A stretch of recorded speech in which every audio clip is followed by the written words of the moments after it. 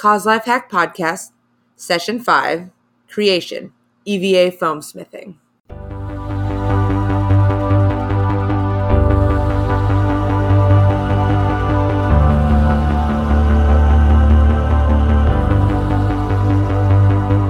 This is the Cause Life Hack Podcast, where honest questions are asked and answered about cosplay, life, and the community's ever-growing lifestyles.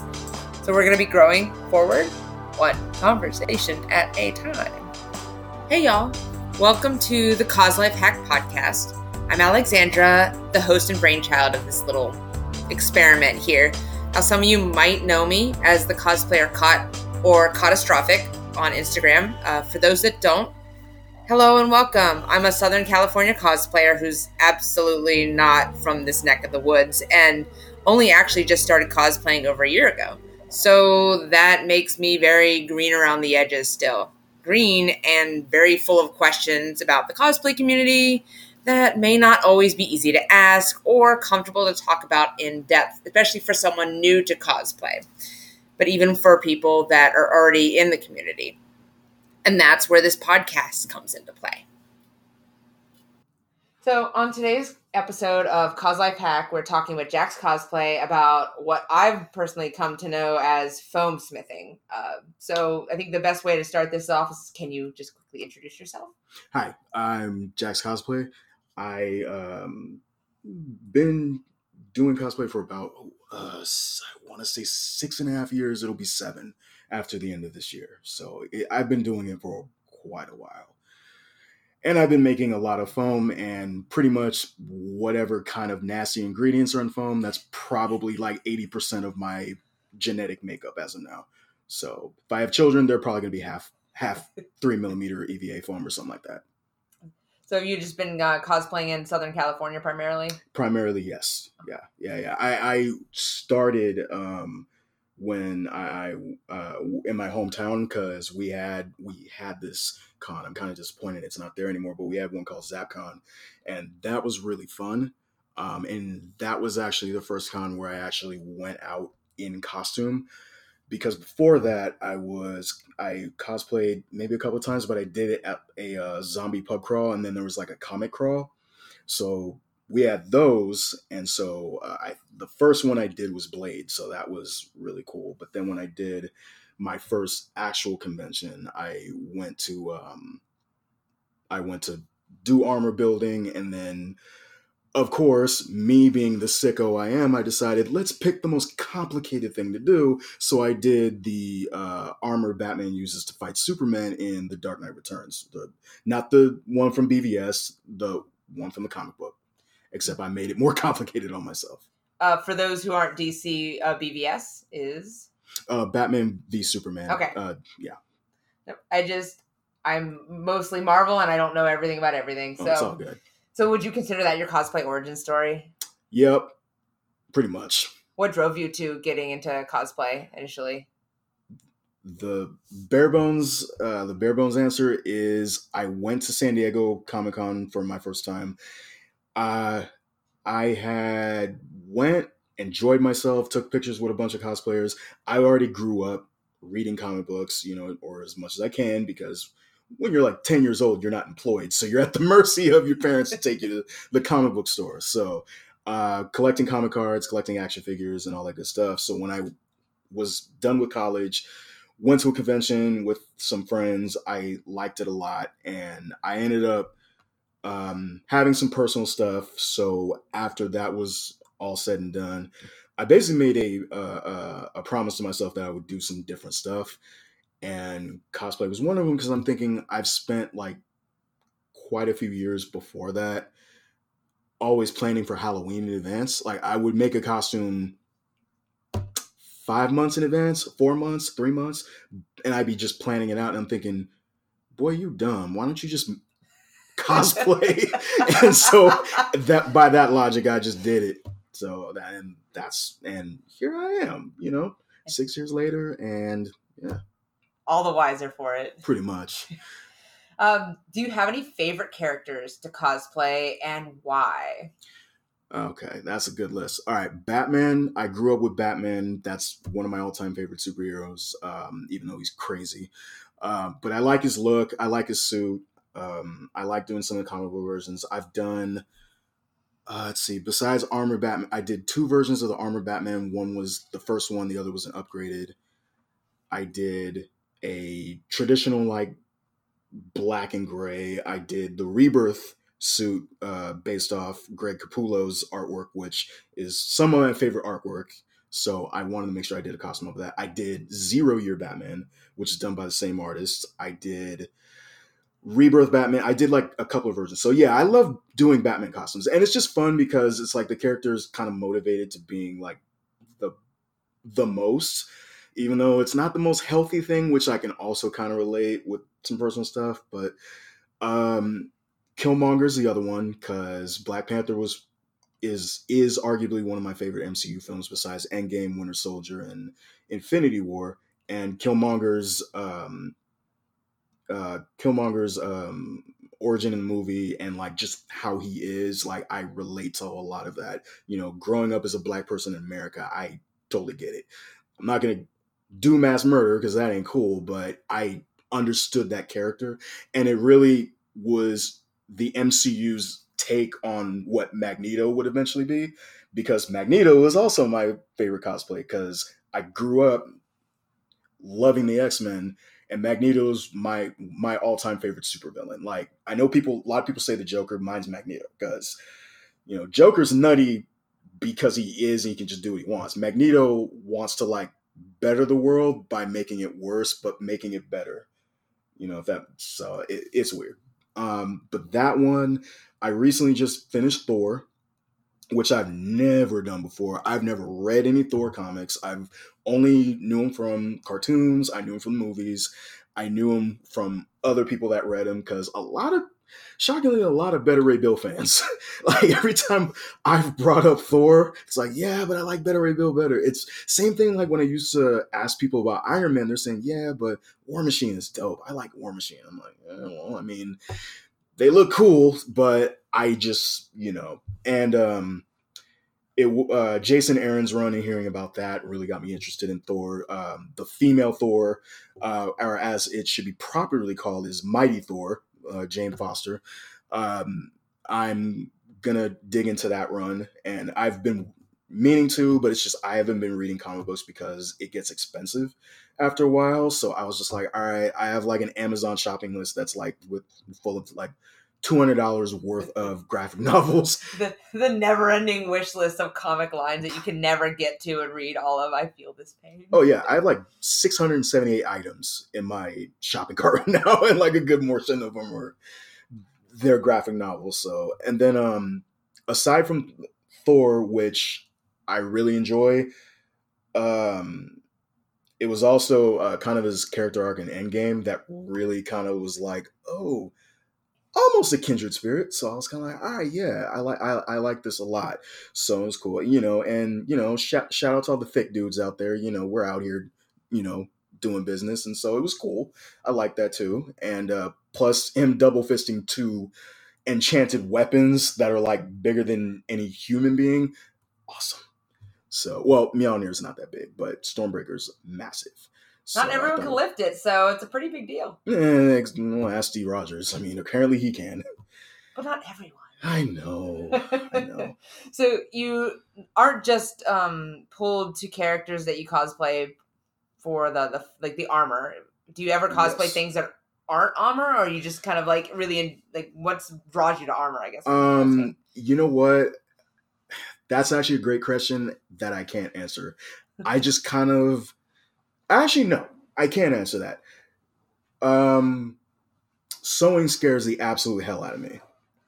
So, and for some dumb reason, my logic is I can make complicated shapes and designs, and, you know, I could score all these intricate patterns with a heat knife or an X-Acto blade and heat it up with foam, and then, you know, spend minutes trying to like mold it together like it's like this weird version of clay.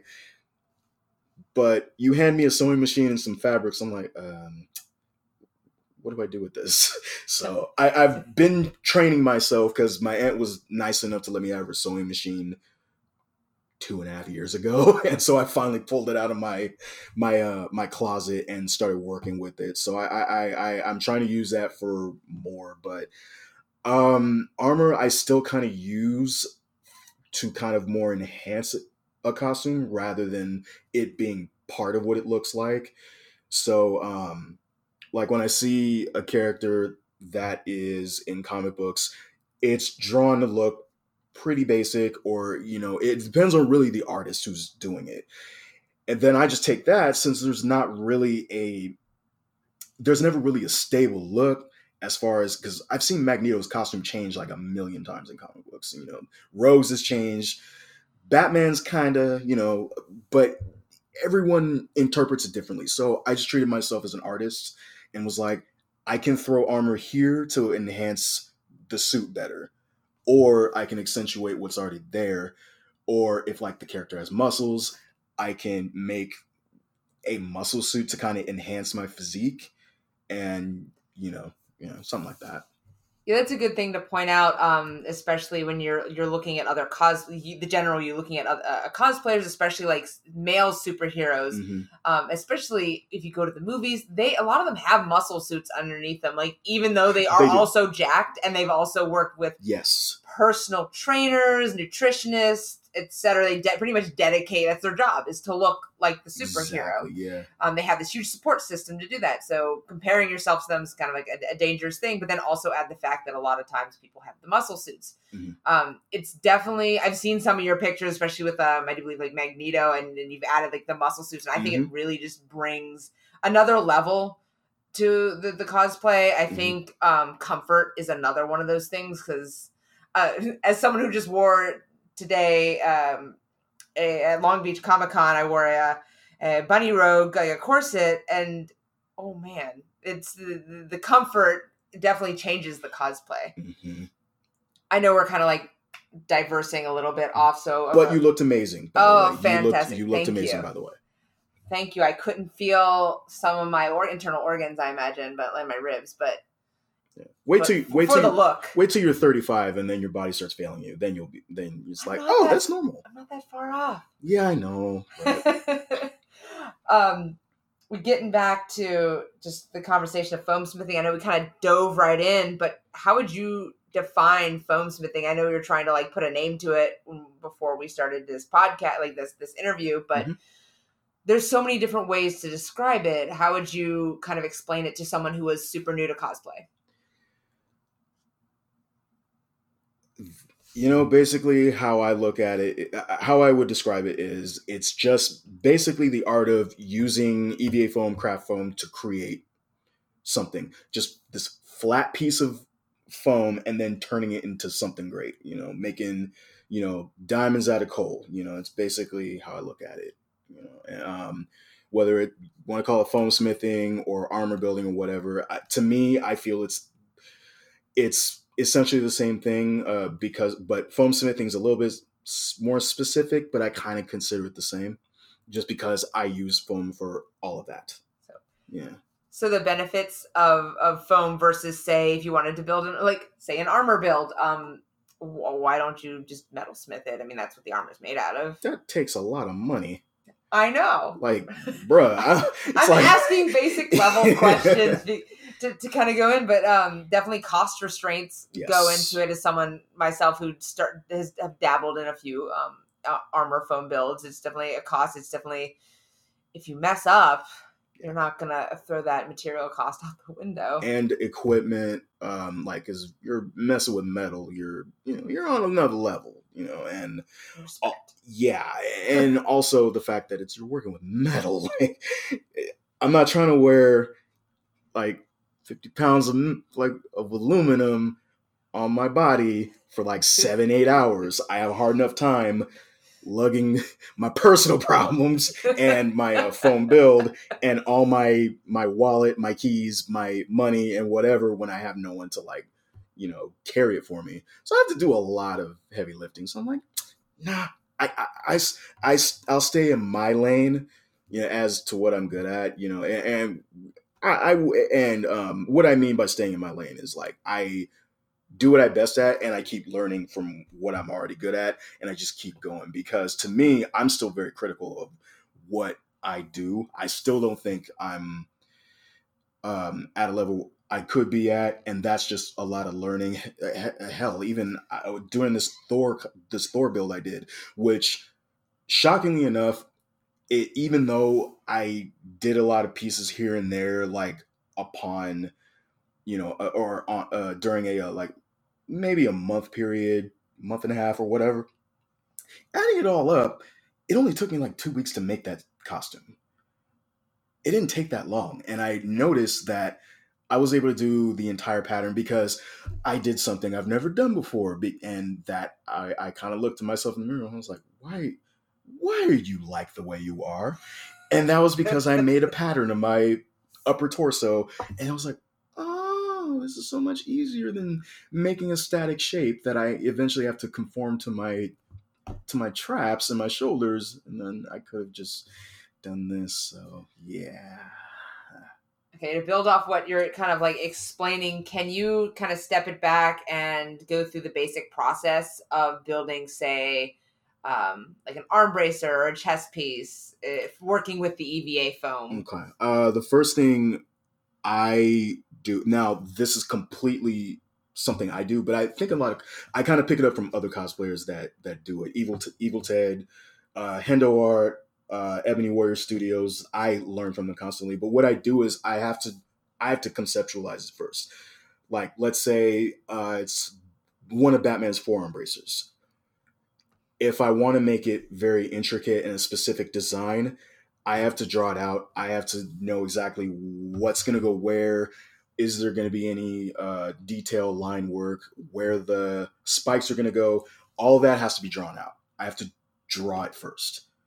And I can't do anything until I'm happy with what design I'm at. Then next, I have to pattern it out. Best way is like poor man's pattern, just getting saran wrap and wrapping around your arm, and preferably having someone help you, because it's dangerous for me to like X-Acto blade a piece of like material that's close to my forearm and not try to cut my arm open. So yeah, kids don't do dumb things like that. Have someone help you, or measuring, like someone that's good with measurement. Measure the inside all the way to the base of the arm. Doing that. Okay, and then after, say, you have the pieces measured, like your template, Mm-hmm. what do you do from there? After that, it's the simple fact of just like, if we're going with the forearm bracer, all I have to do is just mark out exactly where the detail lines are going to be. And then I have to copy it, because what I usually do is when I have probably like 40, 50 different forearm guard templates at home. They're like just in a crate in my garage, I've done so many that now I can just go to sleep and do one. But I'll have one, then I'll make a second one. That's going to be where I can I'll make simple detail lines, and I'll cut those out. So when I put it onto the foam, I can just draw the detail lines out. And then from there, I also mark where's the spike, where his spike's going to be. Is there going to be like nylon webbing to make it look like it can be removed by like Velcro or like a grommet or something like that? I do that. And yeah. So basically, I have to just roadmap my way around that foam with a Sharpie, and then from there, I can just start adding everything on, because everything's there, and I have to copy it twice. Yeah, because you have two arms. Yep. In your case, you have two arms. Mm-hmm. So basically, you trace your patterns onto the EVA foam. Right. And then mark up any other additional details, Mm-hmm. maybe any labels, so that you have, depending on how intricate the pieces are, you have which one's your left one, which one's your right one, what's top, what's bottom. So like, because they can get flipped around, and depending on what type of EVA foam use, you can't tell what's top and bottom. And so you go from there, cutting it out. Do you have any recommendations for cutting it out? Just really good X-Acto blades. Like I couldn't tell you the brand, but they're basically X-Acto blades that have the long, like, refillable blades. Those are dope. I use those all the time.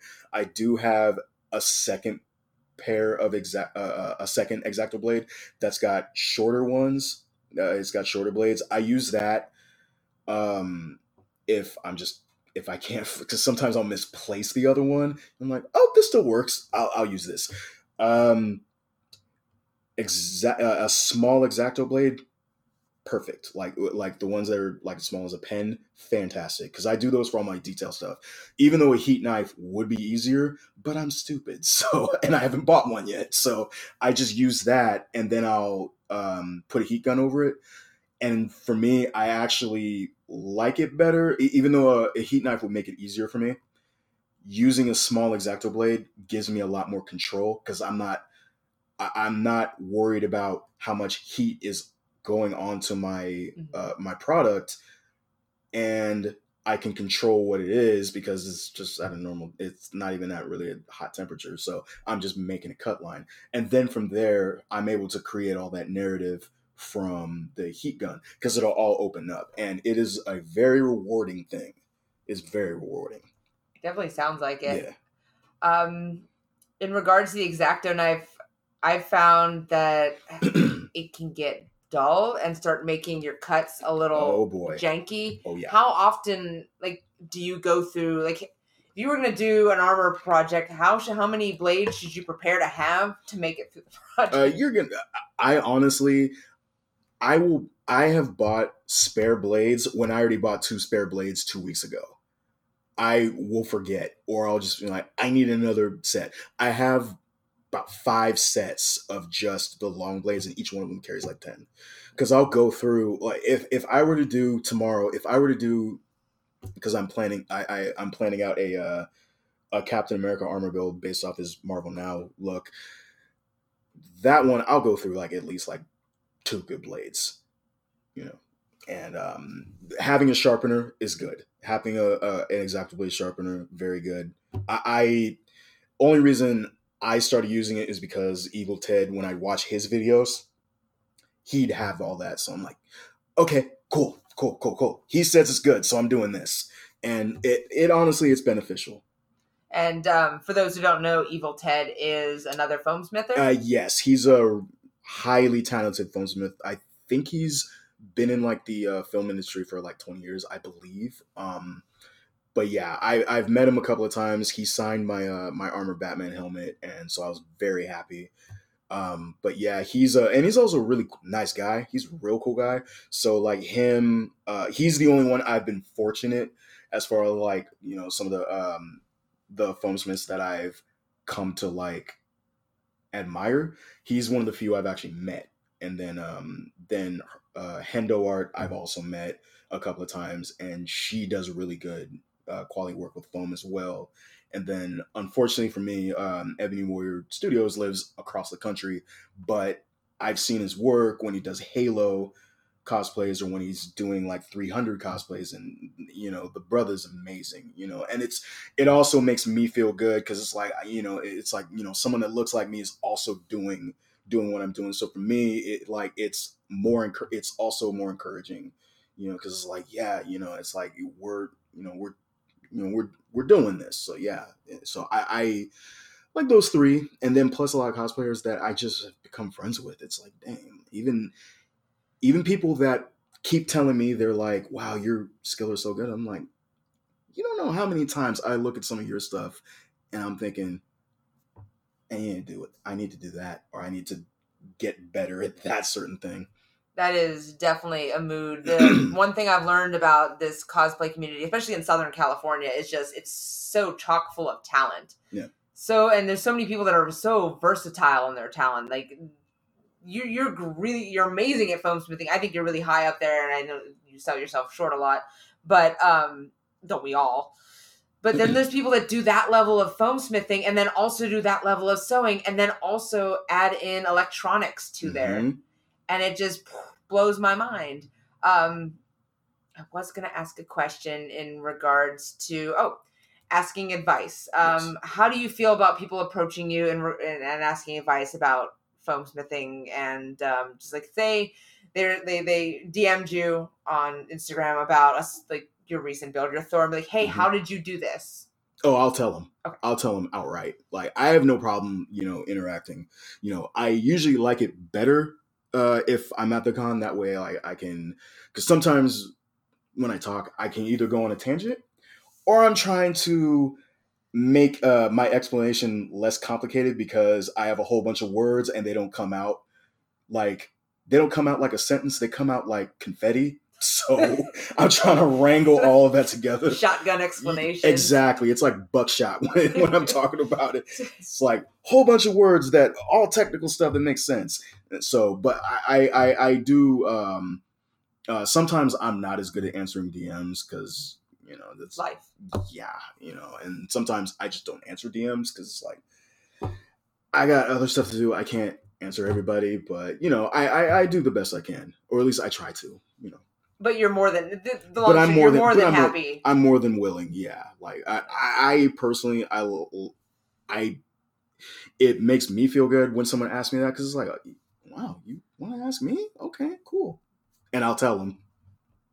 Yeah, it's definitely helpful as someone is new and been in the news position.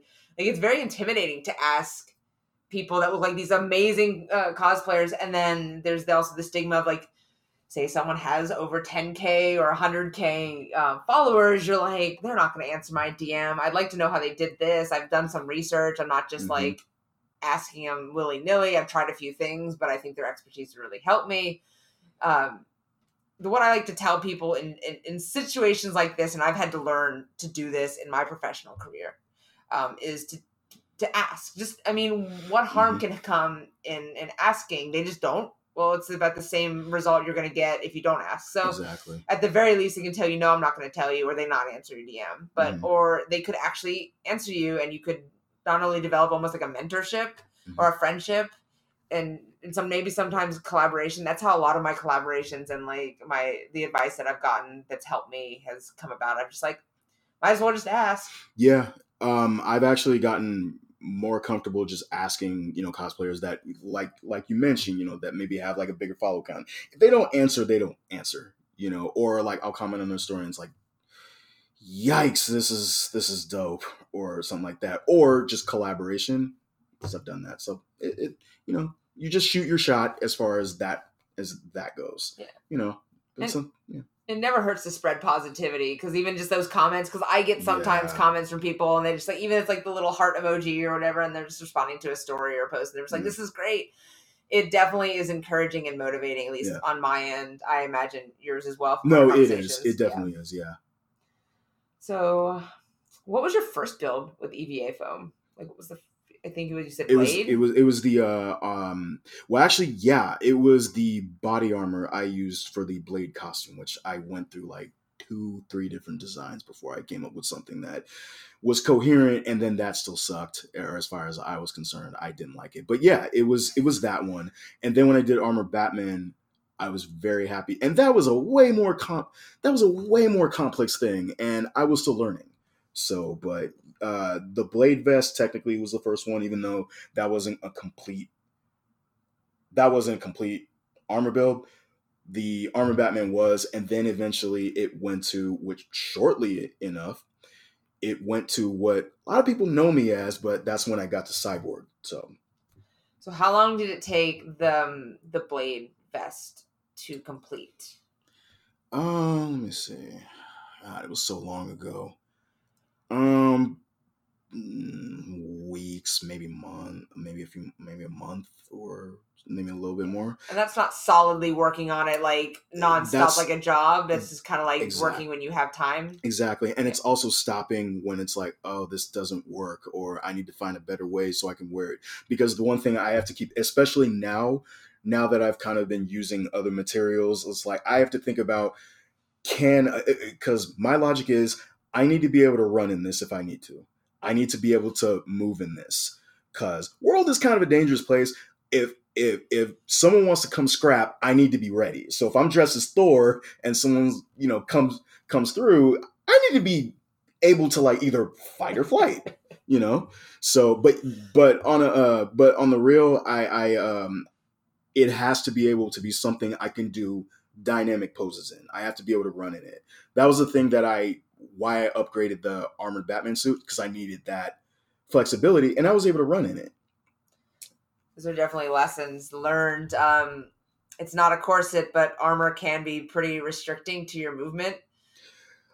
I have such respect for man. Okay, shout out to every female cosplayer out there. You know, they're out here doing the most.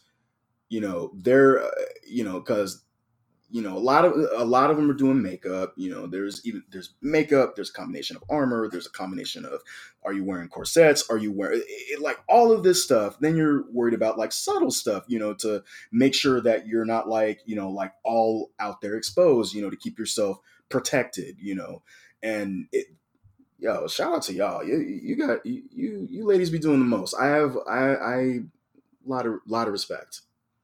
Well, thank you. It's definitely eye-opening to start getting into the cosplay community and to compare stories, like similar stories with me and other women, but also stories as when I speak to you about like stuff that's happened to me, and you're like, are you serious?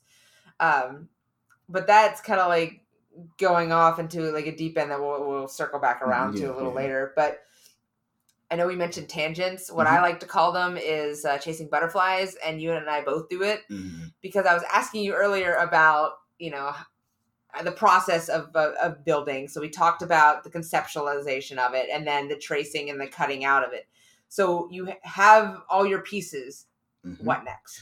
You have to glue it all together because really I have the entire structures built, because all it is a flat piece of foam and it's just shaped really weird because it's going to turn into a forum.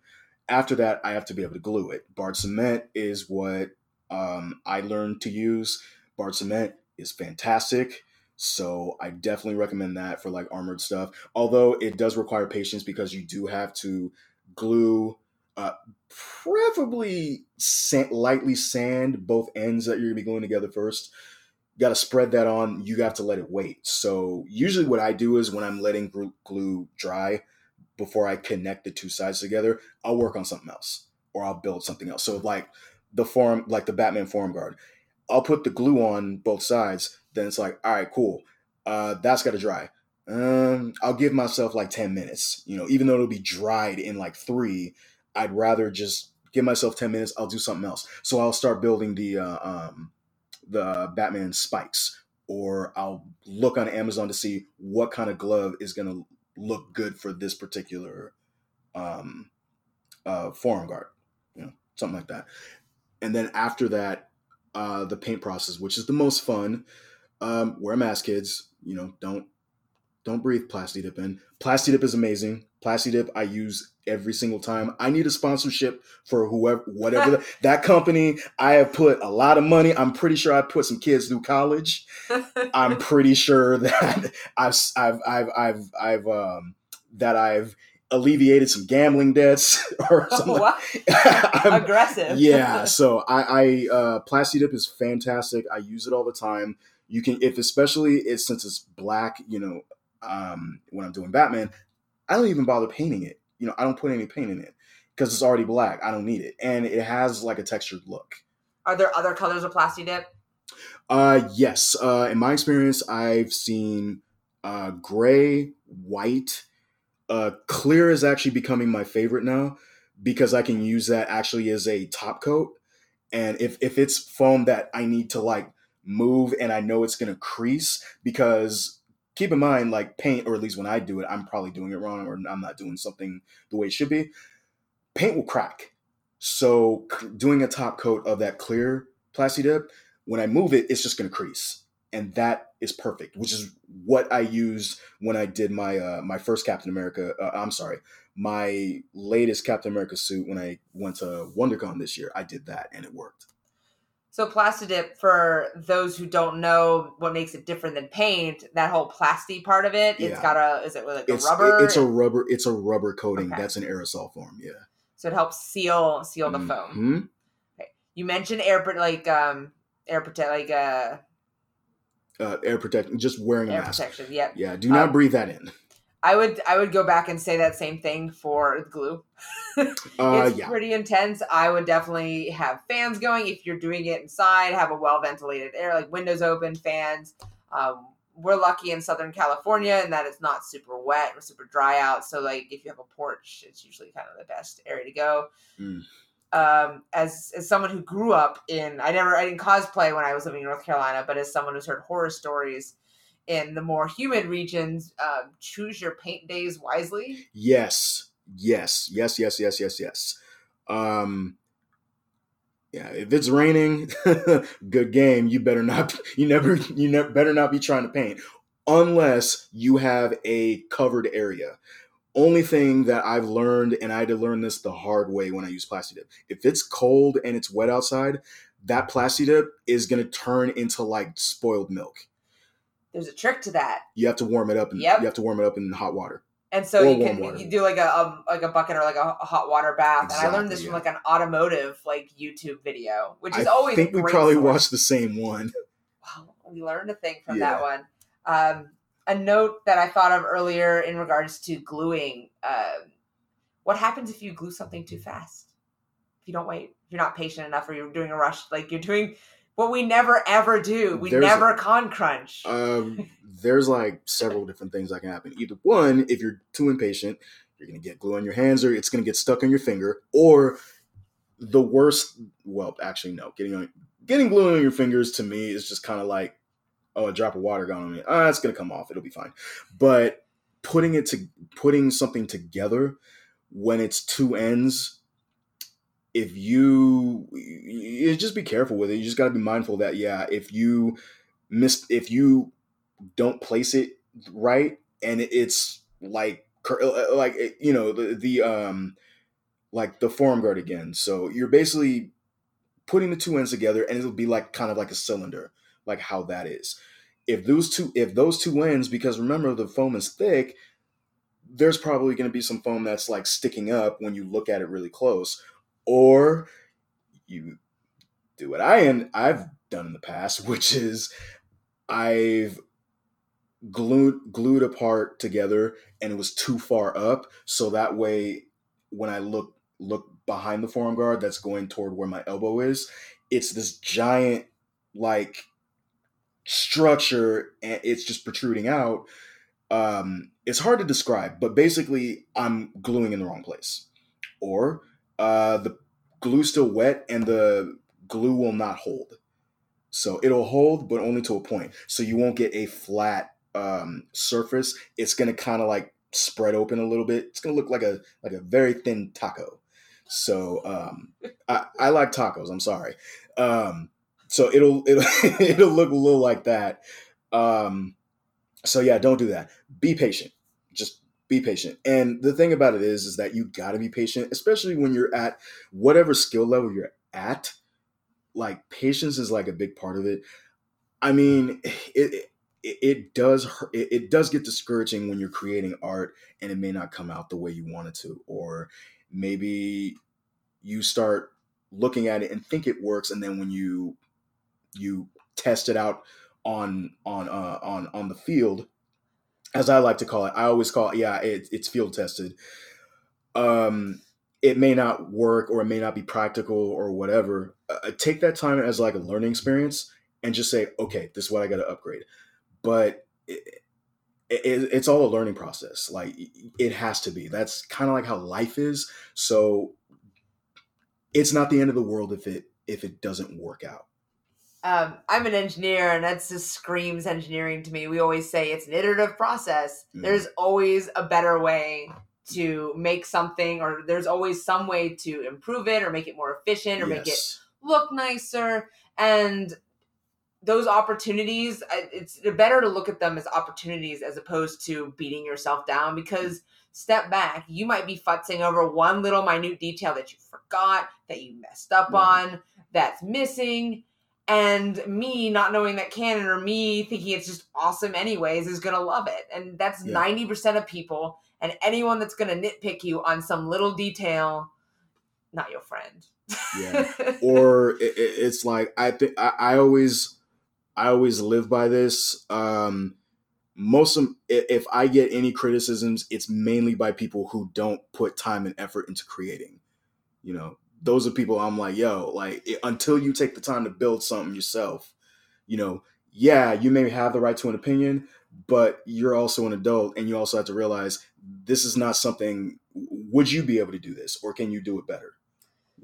And so on the topic of what I would consider that like harassment, there's been kind of growing harassment, not just in person at conventions and wherever we would say display this sort of art and cosplay, but also online. Mm-hmm. Have you had any experiences? Let's start with the in-person and how have you handled those? In person, no. Online, yes, but I've been lucky enough to where it's like I don't get a lot of that. And if I do, I immediately just like report the account and I do it. I just block them, so they won't see my stuff, because that's easy. Sometimes it's a little bit harder, especially with people that have like a lot more followings and after a certain point, just for your own sanity, you can't read the comment section. It gets really rough because I know I got flack when I did, because I did recently an episode of Marvel Becoming. Shout out to Marvel for giving me that opportunity.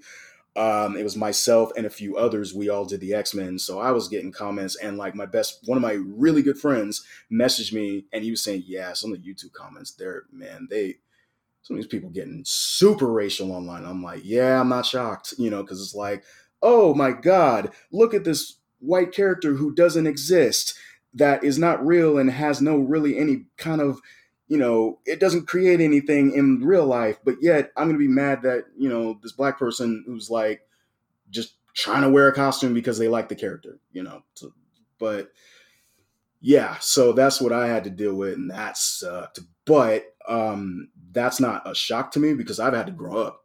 I had to grow up with that. I was called racist things when I was like 10 years old. So for me, this is not new. It's not cool. But I've been lucky enough to where I've cultivated at least a following that they pretty much are all very supportive. So I've had a really good support system. So I've been lucky.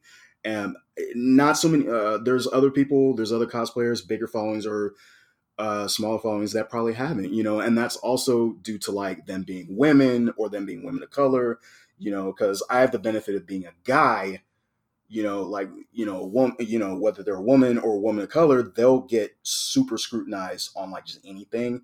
And it's by dudes that probably never known what an actual living, breathing woman looks like, or they just grew up that like, oh yeah, I can say whatever I want because I'm a guy and I have that right. But that's another story.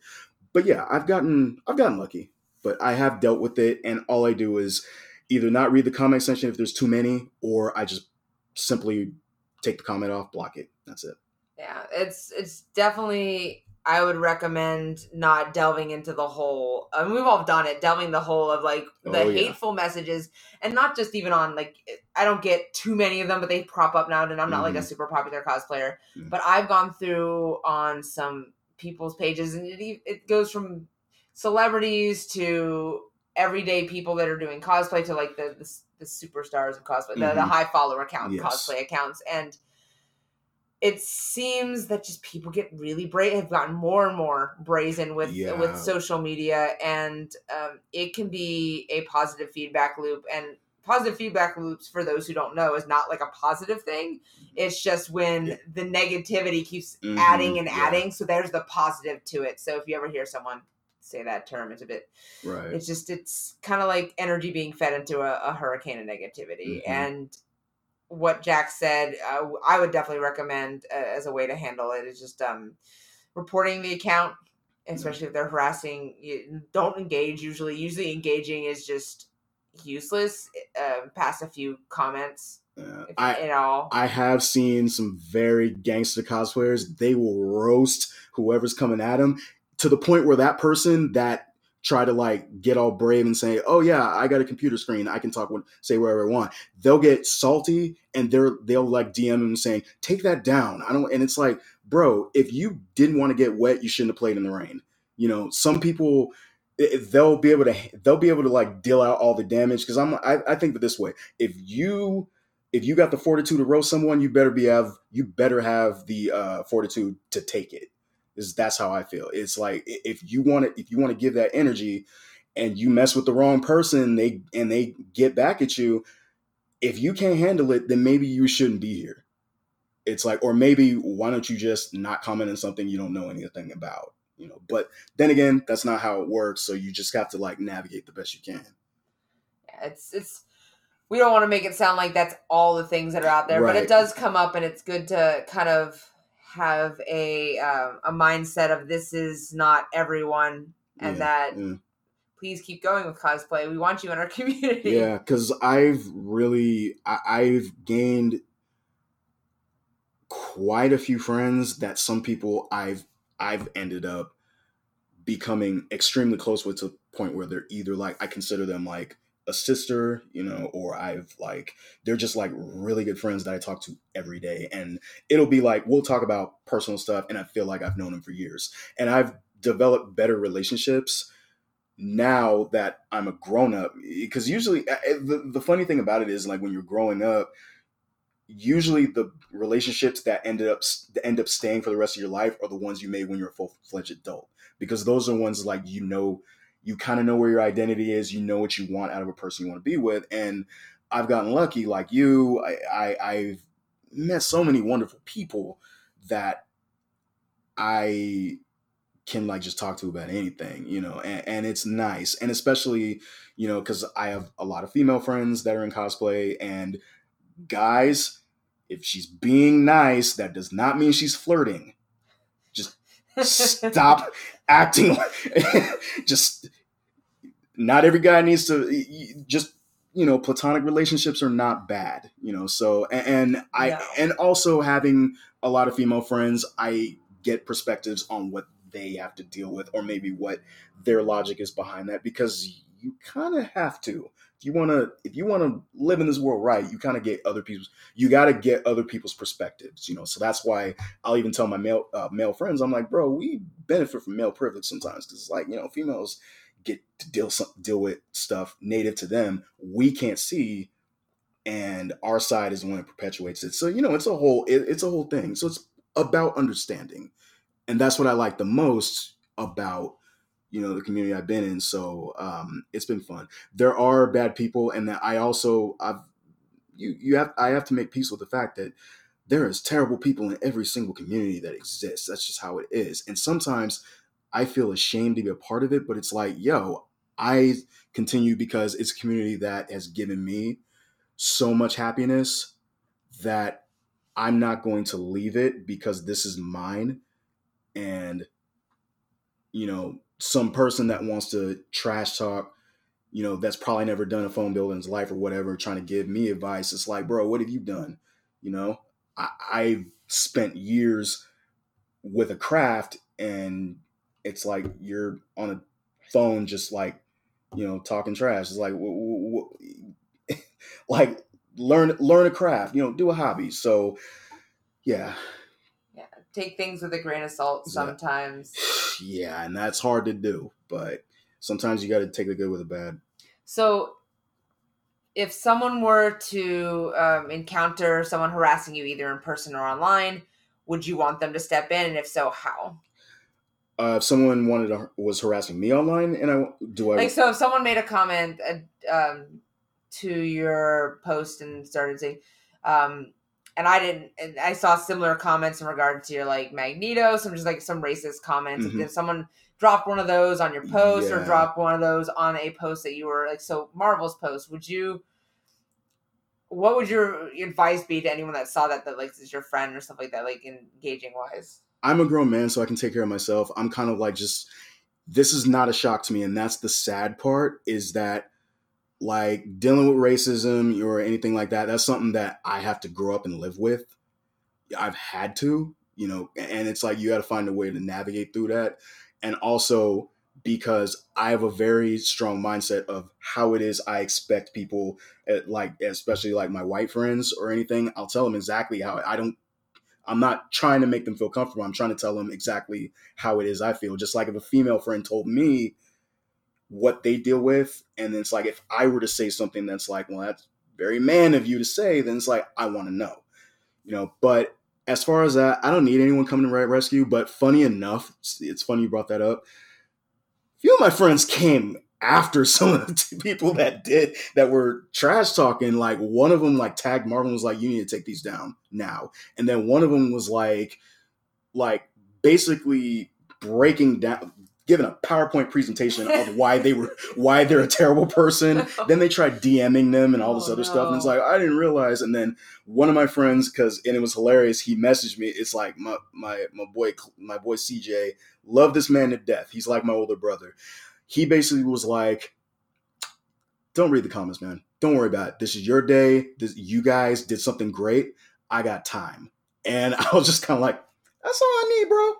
And they just did their thing. So I don't expect anyone to come in to try to like, but I figured also if you are going to be about something, like it's like you say, if someone says I'm outspoken or whatever, I'll jump to anyone online and whatever, then mean what you say. Because if not, I'm just going to be like, well, yeah, you didn't. So, but at the end of the day, I'm kind of like, I don't expect anyone to rescue me.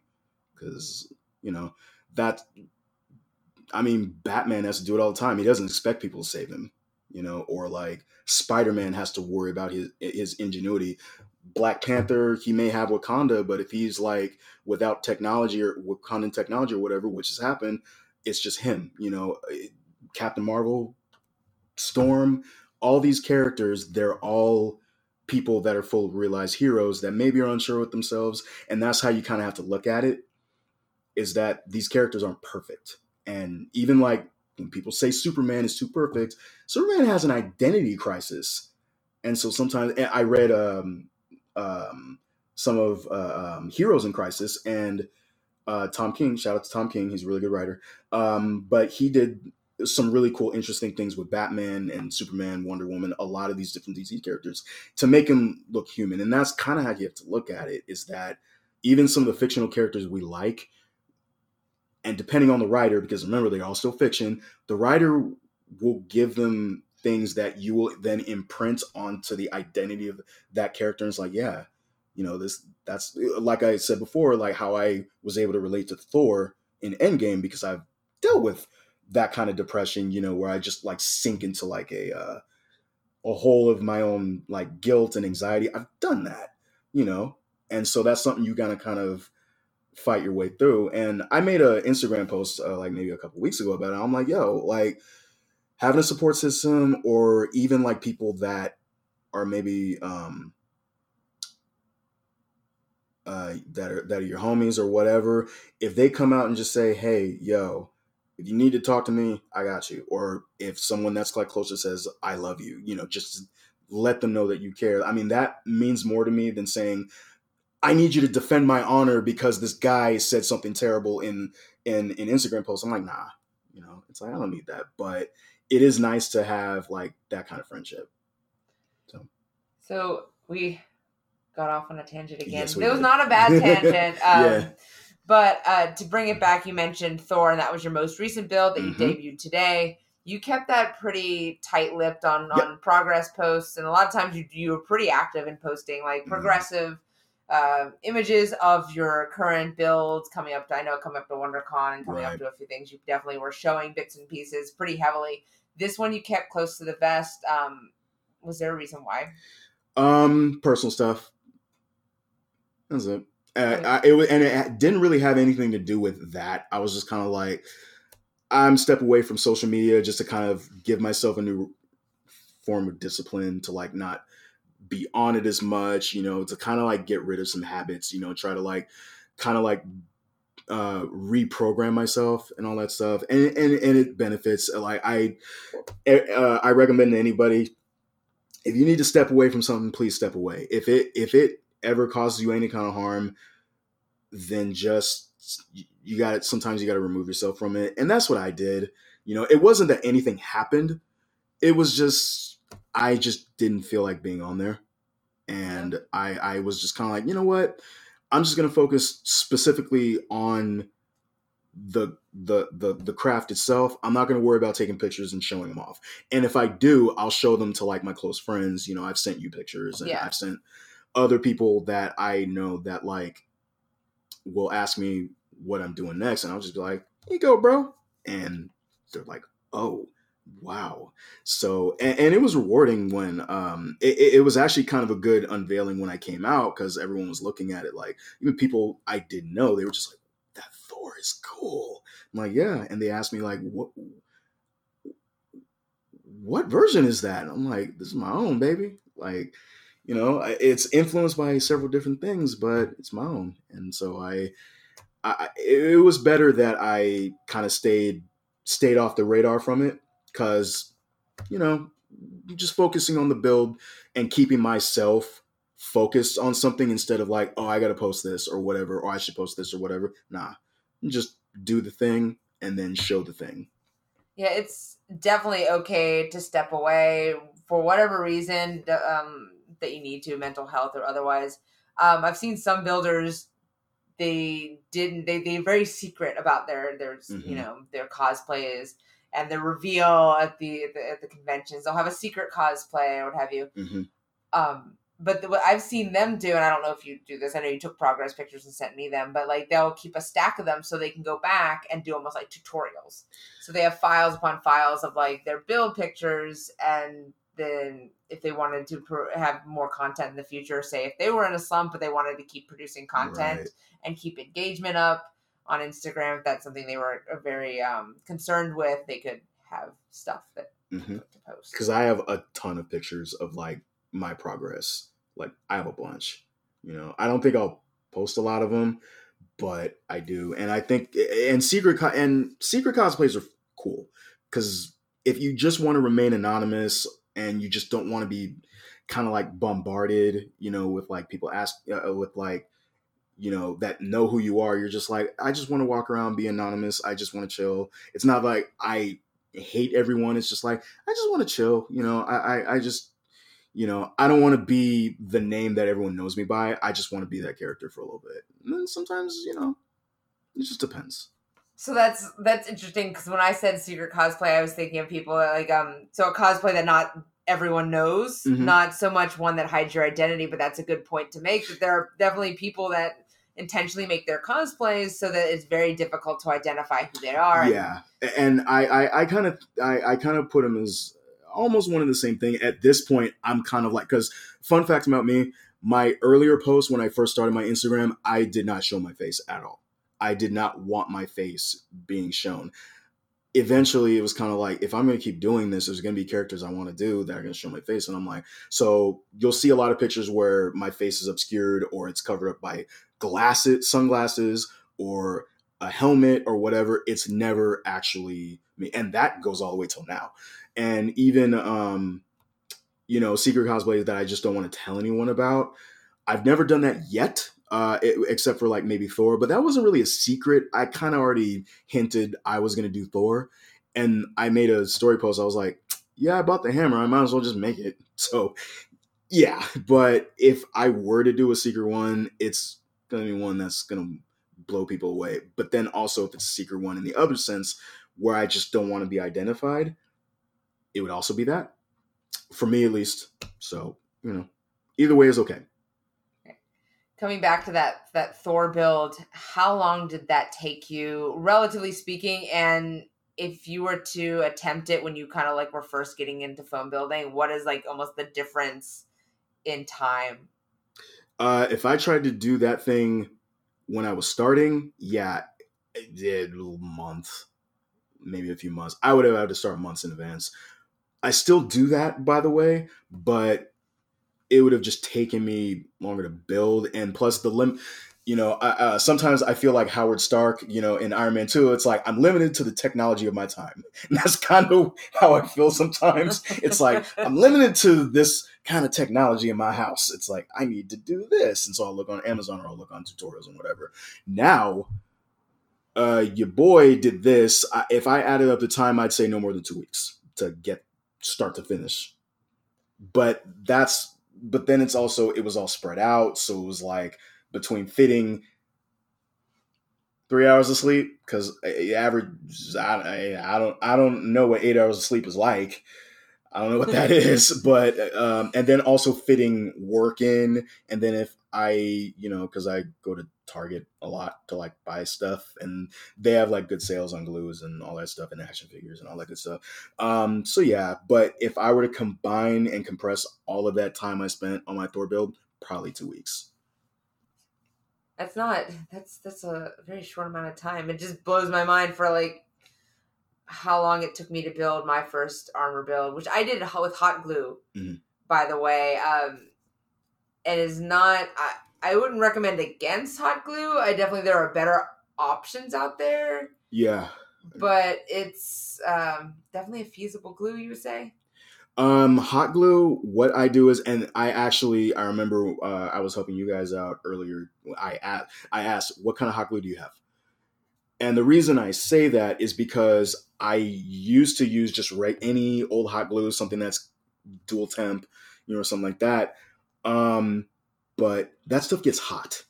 And especially I had the experience of, I got so hot because of my body heat, and foam pretty much seals it all in. I feel like a rotisserie chicken, just glazed up, all of the herbs and spices.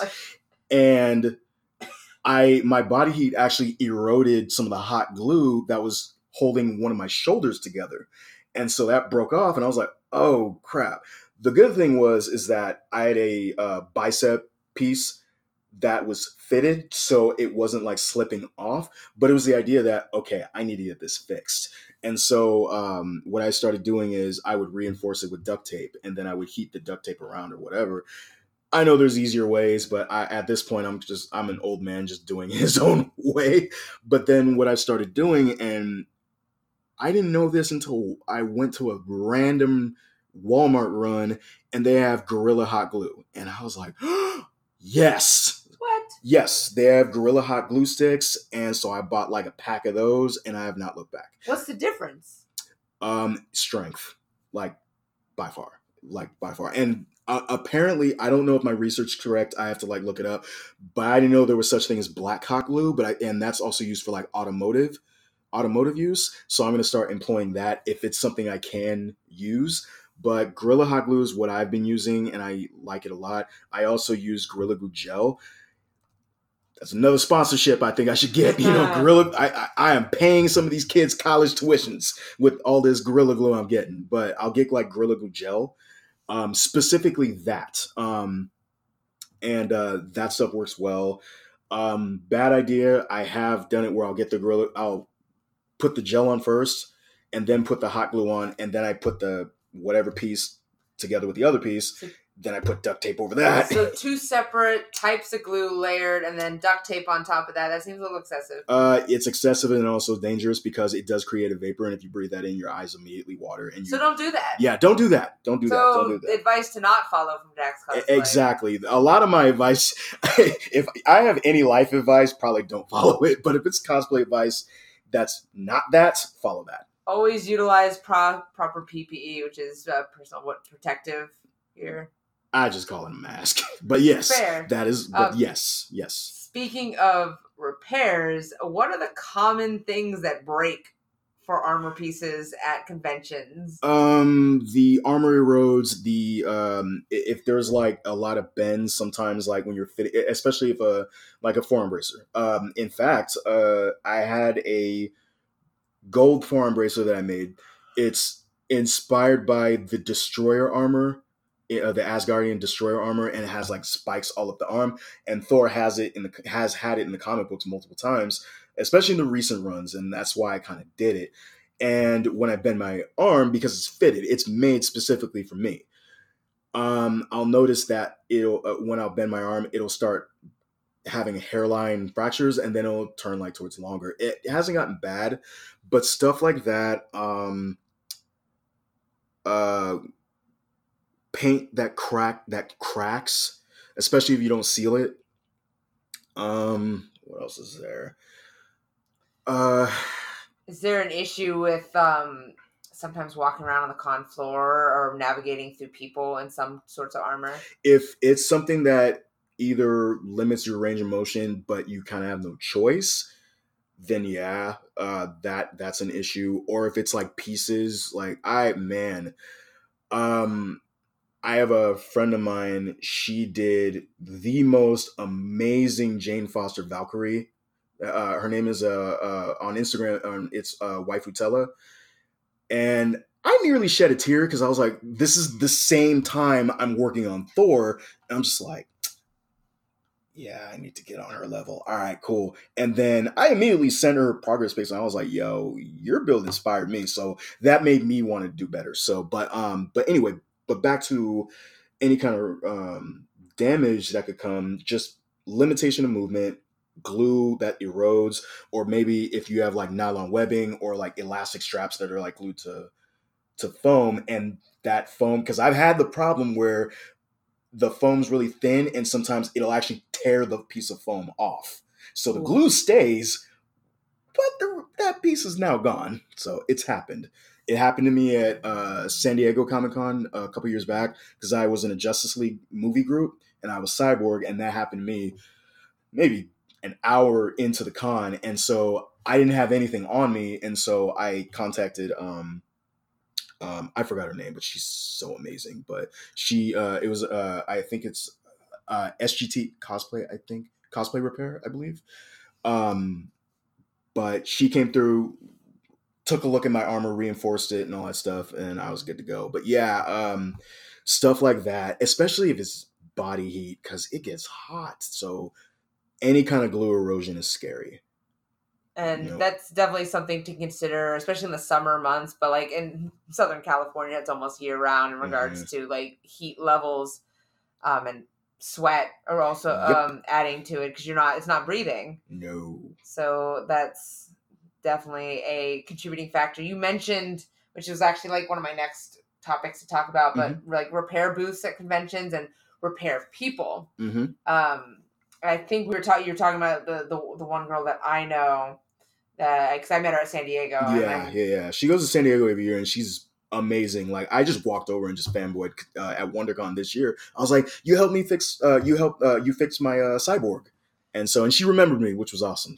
So to kind of explain, these are booths and are people where if your cosplay is falling apart or your wig needs help or you need a cross stitch on this or something or other, and you need some little love and attention to your costume to keep going through the day, these people are like the heroes of the I was about to say they're our superheroes. I mean, I've wanted to be self-reliant where I'll keep a repair kit with me. I always keep one on deck. Always. So if you go to a con and you know how to like everything about your costume inside and out, and you can improvise for any possible situation, take everything you need. What's in your repair kit? What's in because it seems to me like the armor repair kit, it's a parallel to what someone might have is there like a makeup repair kit, like where they would have to be able to touch up and things, or like bobby pins for wigs, hair clips for wigs, hair, like little things of hairspray, snacks, which is as a body repair kit. Oh no, that is water. It is. That's very essential. What's in your repair kit for conventions? All right, so duct tape, electrical tape, 2 bottles of Gorilla Glue gel, hot glue sticks, small hot glue gun, an X-Acto knife with a pack of X-Acto blades already in place and one already in the knife itself. Extra nylon webbing just in case. Triglides, which triglides are basically they're the plastic pieces that you would basically fold nylon webbing in to that way you can like adjust it, kind of like a belt. What's the webbing? Nylon webbing is basically kind of like a strap. They use it. Nylon webbing is used for like tactical gear, like any kind of military. Like dog collars. I believe not so. Not the high quality, but I believe like so. Definitely with like the clips and that sort of. Yeah, but it doesn't. Yeah, but it doesn't come with anything. It's just a roll. Yeah, and they come with different thicknesses, and Amazon has them. I get them a lot, especially sometimes I don't even use it to like hold things. They'll be used as like something to accentuate something else. Like my Captain America suit, I used the nylon webbing for the red part of what the flag part on his abdomen would be. So, but yeah, I have extra nylon webbing, quick release buckles, needle and thread. I'm gonna start trying to. I'm probably gonna invest in like a portable heat gun just in case, because I do want to actually, because it's getting to a point where I think I want to start slowing down on how many cosplays I do. Like if I go to San Diego, because I know I said this year was going to be my last San Diego Comic-Con, but I'm kind of thinking, well, I need one last ride. I can't have closure. So if I go next year, there's going to be one day I'm just going to be a repair person. I'm just going to take stuff. And I'm just going to be like, yo, you want DM your boy? And then I'll come to you. I'll try to help you. Well, thank you for it. A quick question on that repair kit. Mm-hmm. You mentioned X-Acto blade, the blades and everything. So that repair kit, is that the one you just bring to conventions and keep in your hotel room? Because a lot of places have security nowadays. I will keep the bigger portion if I'm fairly confident, which I have gotten in recent builds. I just leave it in the hotel room, or I will take some of the stuff I know I will use, like the glue, like the X-Acto blade. It's like I need like an area to do that, and X-Acto blades can be dangerous. So like just glue itself, and maybe some of the tape. Yeah, like electrical tape and duct tape. I will put that in a small bag, and that'll go in the car. I just wanted to clarify so that we don't have people trying to take X-Acto knives and blades and stuff into conventions. Yeah. Not every convention has bag searches, but a lot of them are starting to have bag searches. Yeah. And today, when we did Long Beach, they have metal detectors, which don't always pick up everything, unfortunately. But when they're looking at your bag, you don't want them to find X-Acto blades. Exactly, because that can be a dangerous territory. So I always leave it in the car. Yeah. Or if I'm staying very close to a convention, like when I go to WonderCon, I stay at a hotel that's walking distance. So I just leave my repair kit there. And I know one of my friends, she needed it. So I was like, okay, yeah, it's already out. It's on the table. Get this and, just have fun. The team assist on that. I can't count. There's too many to count the situations where I've had something falling apart or I've had an issue with. More often than not, it's the wig or the makeup or something with sewing, and someone's come in clutch, and not even someone I've known, just someone a stranger that's seen me struggling, and then y'all are heroes. So I try to return the favor if I can. It seems like you're going to try to go on that path as well. It's very rewarding. Well, that, and it's like, also I want to try being someone's cosplay handler. So it's like, if they need, I'd be their personal assistant. So I'd be kind of like, if something goes wrong with their costume, especially if they're doing like a big build that you can't walk in or whatever. It's like, do you need food? Got you. And I can wear regular clothes and be like, oh, I can actually have my wallet in my pants instead of in my boot? Fantastic. I don't have to put makeup on? Yeah. What? It's like, oh, my cell phone. It's in my pocket. It's not in some pouch that I have to connect to a belt that I had to fashion out of foam and worry about it tearing off. We actually use our utility belts for things. I used my utility belt today. Thank you. Oh, man. Piggybacking off that, if you're wearing a costume that has utility belts, better. Because, I don't know, man, my bat suit, every single Batman costume I wear, I make sure my utility belt is loaded for war. So I have a phone clip that has my phone. I have a special pouch that's just for my inhaler, because I have asthma, Then I have another pouch that's specifically set for money. I'll carry only like my ID on me, and then I'll carry like how much money I want to spend. Or if I want to be lazy, I'll just have my debit card with me, and everything else I'll keep in a secure location, either in the car, mostly in the car, or if I'm staying at the hotel, it'll be locked up in my room somewhere. Yeah, definitely consider where you park as what you're going to leave in there. Right. I say that as someone who's definitely gone with the try to get the freeway of parking. And if you go early enough to like big conventions like LA Comic-Con, which is in downtown LA. And for those who don't live in this area, downtown LA parking decks are stupid expensive. Boy. So if you can get there early and don't mind walking a bit, or are in a costume that's okay to walk in, if you're driving if you're close enough, you take an Uber, it's fantastic. But carpool's also a way to reduce those costs and up your safety of keeping things in the car, make it a lot easier to go and run to those for fixes, for food, for water, so you don't have to carry everything on you. Just a PSA from us that have had some terribly hot days and terribly daunting days with challenges in this regard. Yeah, even if you have a friend that you went to the con together, but your friend's not wearing a costume, and it's just like, hey, can you carry my stuff? And you're like, yeah, because I've had a couple of friends do that for me. It's because, and I trust them with my stuff. Yeah. Because obviously I know where they live. So, yeah. Well, but aggressive, but yes. Yeah, but no, I trust him with my stuff. Like, I'll have my own boy. He'll keep my wallet on me because I just didn't want to go through the changes of taking all that stuff out because I don't have it. Because when I was doing my Cyborg cosplay, I had nowhere to put it. So I was just like, can you keep this in your bag? And he'll do it. And all I have to do is hit him up. The only thing I'll take is my phone because that I need.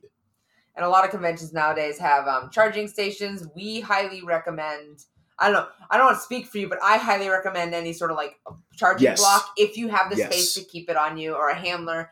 Have a charging block. They are a blessing. You'll be everybody's best friend. Especially multi-port chargers. Multi-port chargers. Yes. Definitely on that. Always take Advil, which is just a random thought, my tangent thought there. No, that's weird. I was thinking Tylenol. I was thinking that, yeah.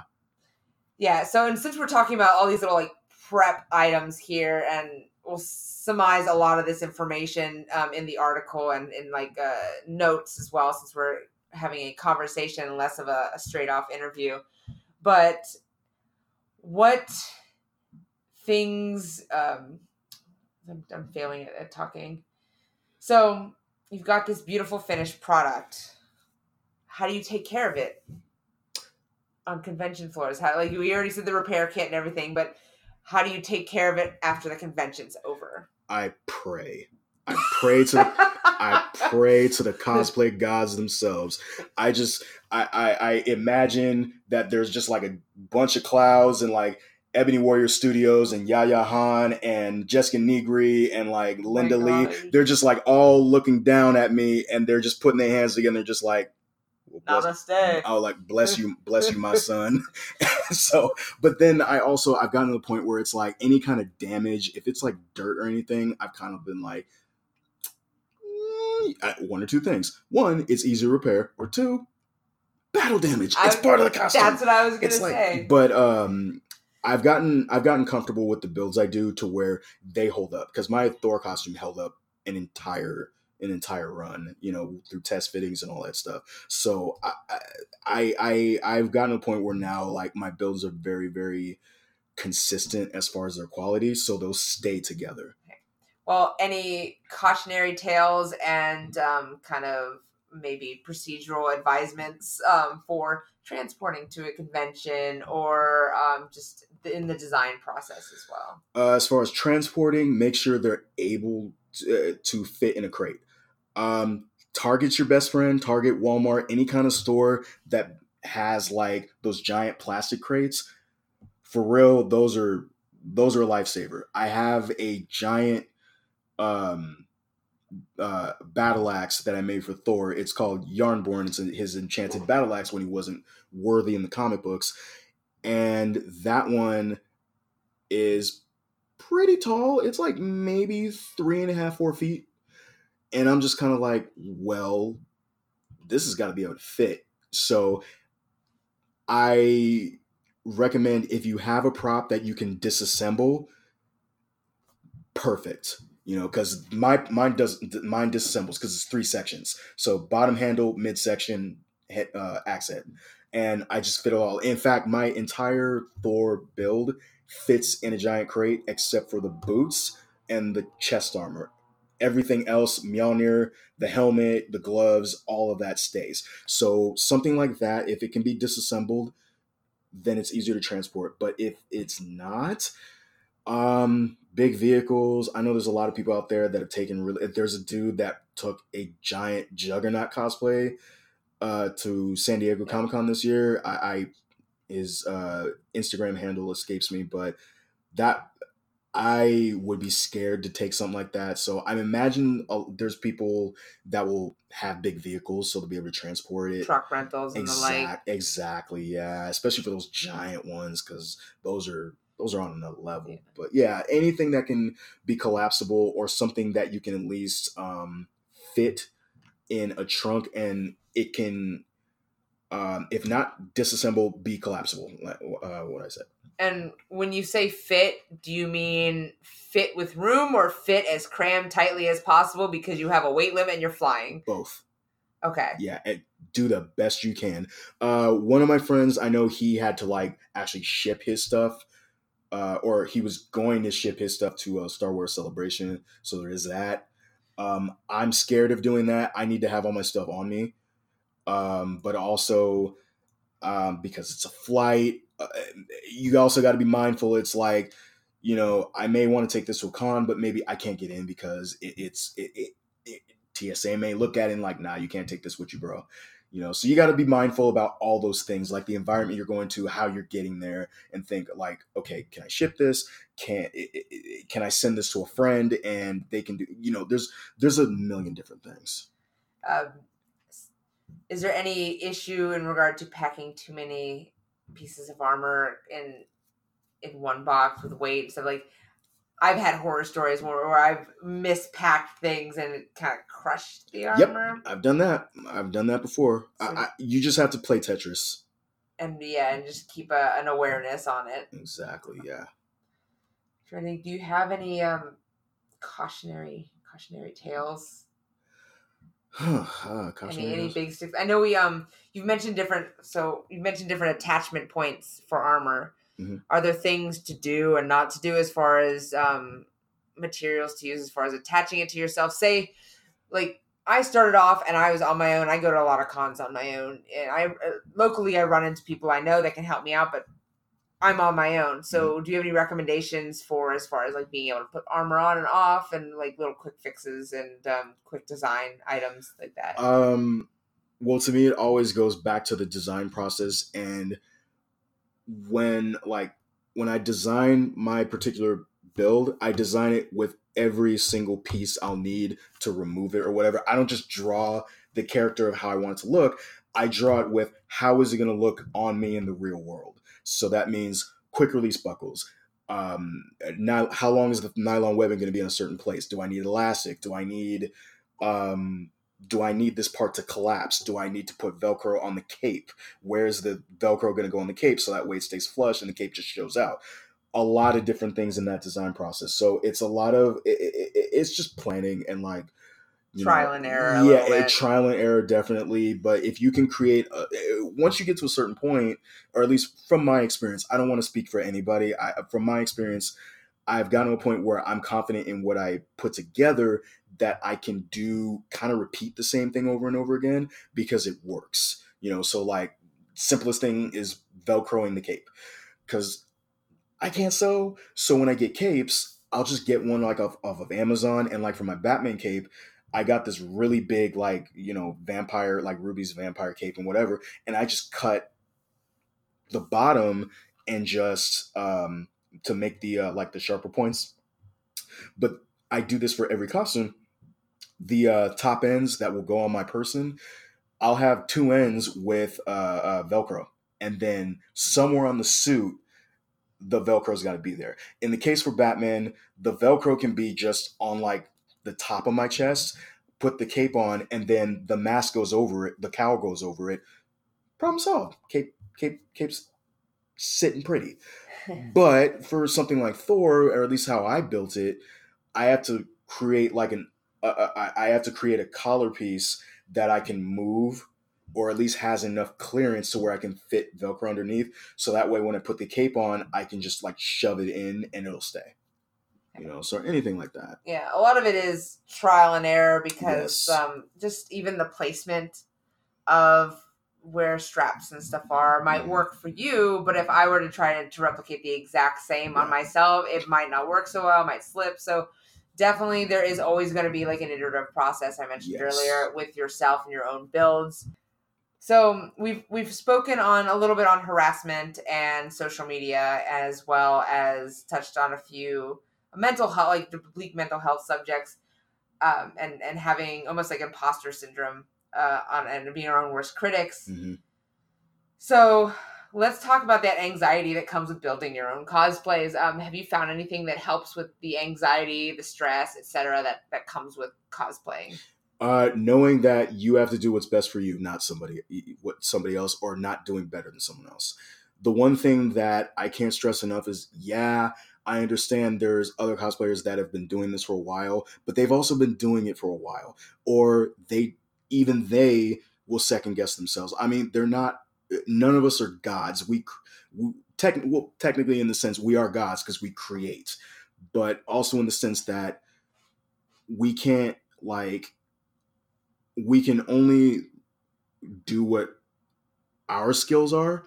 We can't try to, like, you gotta crawl before you can start walking. Sometimes some people are more, they can pick up stuff faster, and then so they adapt faster. Some people turn into Tony Stark on a whim, and they're just like, oh, okay, I did this like a couple of weeks ago and I just learned. So it really depends on the person. And I mean, you just have to do what works for you, and you got to be proud of it. I always think to myself, and I look to other cosplayers, because when I've gotten asked, is like, do you ever consider cosplay a bad cosplay? I'm like, well, I worry about my own cosplay because I want to worry about if my product works. If people want my advice, I will give it to them. But if they're not asking, I'm not going to give it to them. And I'm not, well, not in the sense that I'm not going to show up and just say, hey, you could have done this a little bit better, or you could have, no, for what? It's like, if they feel confident and they can work with it, that actually makes me happy, because I'm like, yo, it's like, look at you, you did it, and I don't like being that person that I don't care about the idea of, like, I want to be better than someone else. I'm just like, yo, I just want to learn more than I did the last two builds, and if someone else, is at a skill level I'm not at, well, okay, they're at another skill level. I'm not competing with them, because I don't care about competing with any other cosplayer. That's not why I'm here. I do it because I like the characters.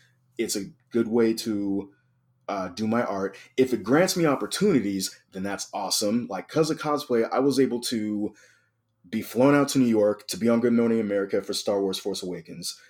I was able to go to the premiere, the Hollywood premiere of X-Men Dark Phoenix.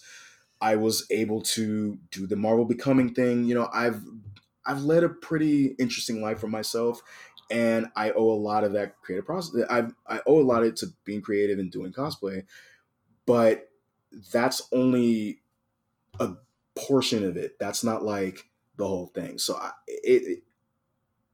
just have fun learning and have fun, like, building, because not every artist can. Sometimes you have to work at things.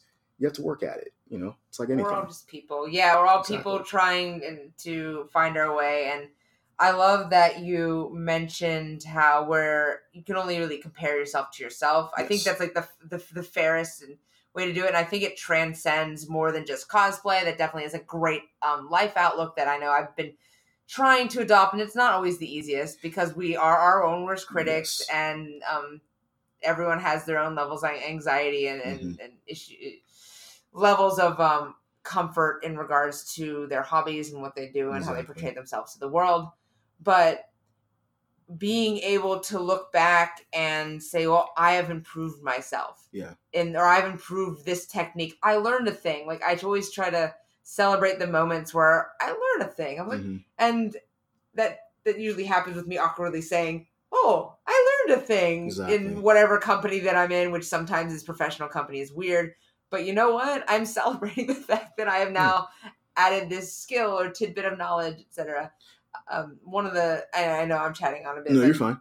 Because if it makes you happy, then that's what matters. As long as the cosplay ain't offensive or it's not harming anybody, do it. Like, just make the thing, wear the thing, go, have that thing on to all the things, and get pictures with the thing, and then go home and peel the thing off, and then make sure to clean it, or if it's not something that could be cleaned, take care of it. I want to follow two different trains of thought. First, because I wanted to say one of my favorite phrases, talking on something earlier, progress, not perfection. Yeah. Even if it's an inch forward, you're still moving forward, yes. And no one's perfect. Yeah. Progression is not something that's fast. That is with in terms of learning a skill set or any kind of like change you want to make in society or anything like that, it is a slow crawl. And it's either that or the alternative, you just stay. I mean, you could do that, but it's like if you want to get better, just keep learning, you know. I mean, I've definitely second guessed myself 1,000 times. I've done it so many times.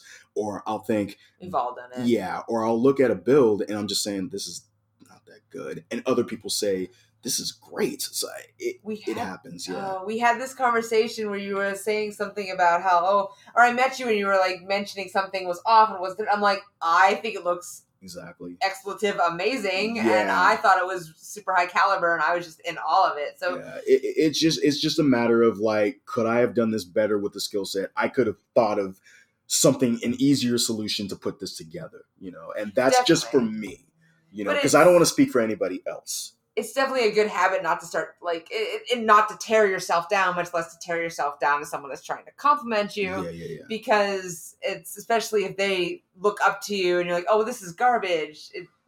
It doesn't always make them feel too good.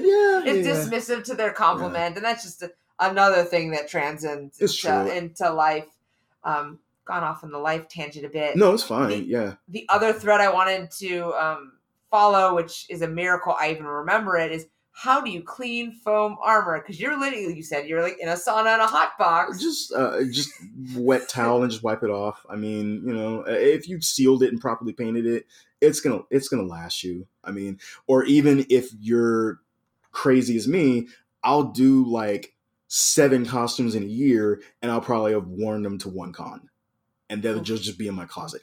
My closet has more costumes now than regular clothes. Than real people clothes. I have looked in my closet, and if I was just a random person, I'm gonna look at this and think, is this guy a superhero? Like, what does this guy do for a living? You know, because I'll look at my closet. I have Magneto. I have like 4 Batman suits. I have Killmonger. I have Wolverine.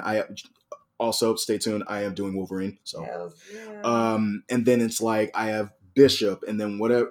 I have like so many builds that are just hanging up in my closet if they can hang up. And I'm just kind of like, well, just wipe them off. If they can be washable, please wash them, because boy, bacteria grows so easily. Not only that, and it's just like, bro, don't go to a con and be stanking. No one wants. If you come to a con and you're smelling musty, it's kind of like, bro, what are you doing? But I know halfway through, it's like it gets hot and whatever. Yeah, but I'm talking about like basic hygiene. You show up smelling like a bag of Funyuns, then we got an issue. It's like that escalated. We got an issue. So a tip, and I don't know if this works with foam, but it was recommended to me in regards to my Gaston jacket, which is 0% breathable, and I wore to WonderCon and literally just sweat. It was just a sweat fest. I was recommended to take not a good vodka, but like a high proof vodka and like mix it with water and wipe it down that way.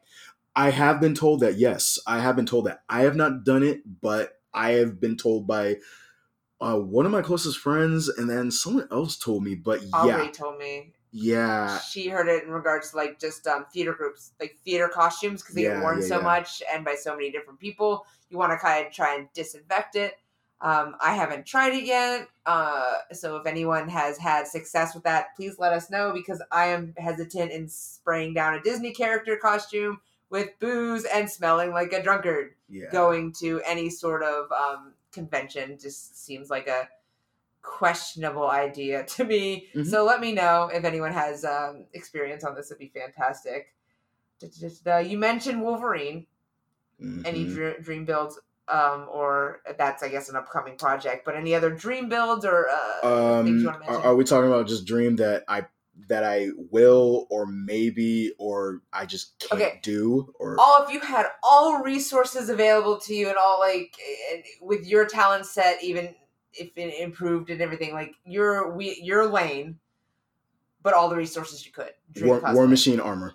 That's it. War Machine armor, Stark's Mark 85 armor from Endgame. Oh boy, I have a list of dream cosplays, but I'll narrow it down to like 5. That's 2 already. The For those of you that are Spider-Man fans, if you read this, it's Web of Spider-Man issue 100. It came out in like the early 90s.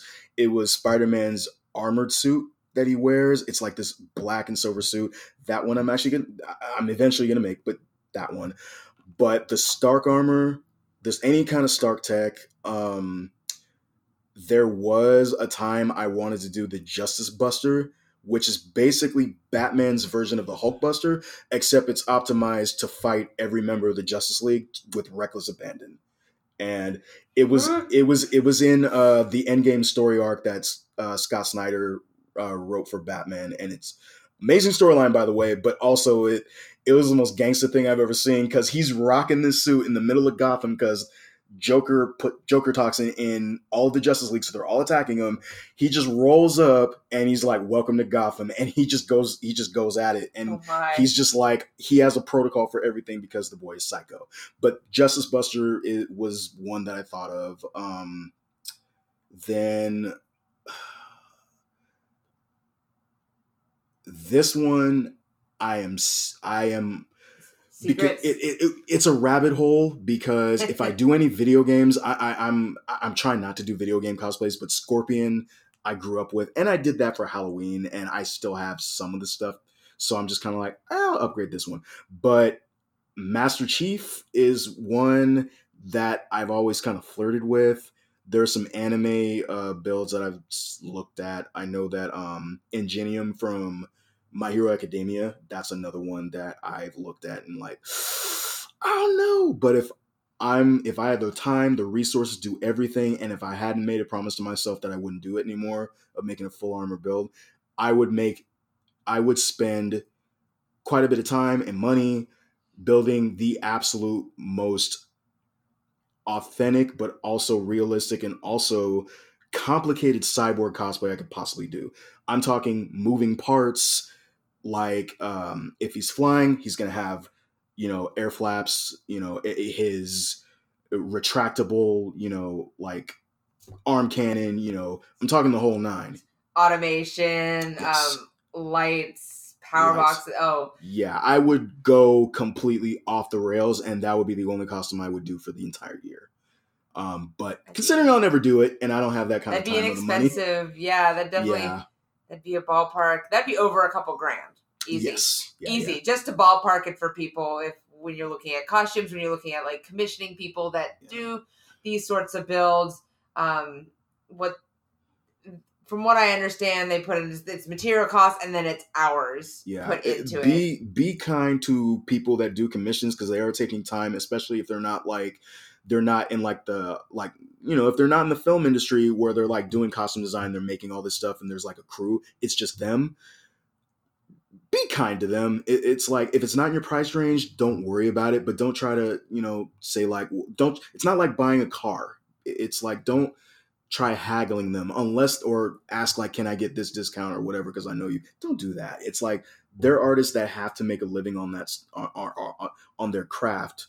And if you want good quality, sometimes you have to pay a little more. If not, no shame in saying, it's out of my price range. I'm cool, but your work is great. Yeah, I've done that. There was a Black Panther helmet that I wanted, and as soon as I saw that it was $600, I was like, I don't want it that badly. And I was like, bro, the work is still dope. And I followed him on Instagram, so I'm like, yeah. So just be kind to people that are making this stuff, because they do work hard, and it's hard work, a lot of time, a lot of effort. They're putting all that love into it. Yeah, money's great. Money's very great. That solves like 95% of the problem, or at least my problems. But it's also, they're putting their skill set out there to make something for you. So, just be mindful of that, because they are all artists. Yeah. Oh, absolutely. There's no shame in asking someone for, what's a ballpark range? Yes. For, this sort of, item.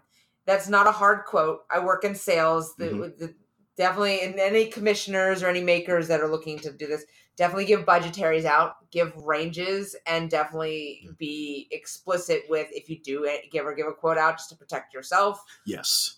Be explicit on what that quote entails and what you want to get a due date. And this is kind of delving into a whole different full-on podcast topic, but I just kind of want to qualify a few little things here and there because I've seen things fall apart in friendships and just seen people waste their time, which is really the most valuable commodity that we have. Exactly. Resource. Yeah, exactly. And you learn that money will change a friendship or a relationship if you let it. It will.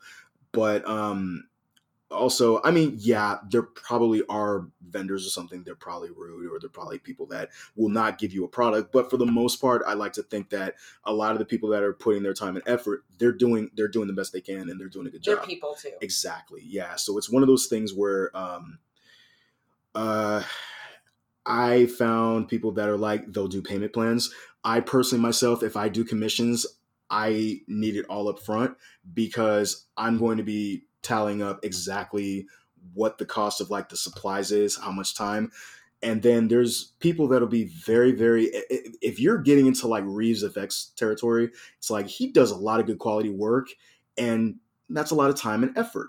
Sort of like, but for someone like me, I'm just going to use myself as an example. If I were to do a commission, you'll know right off the bat what my skill set is.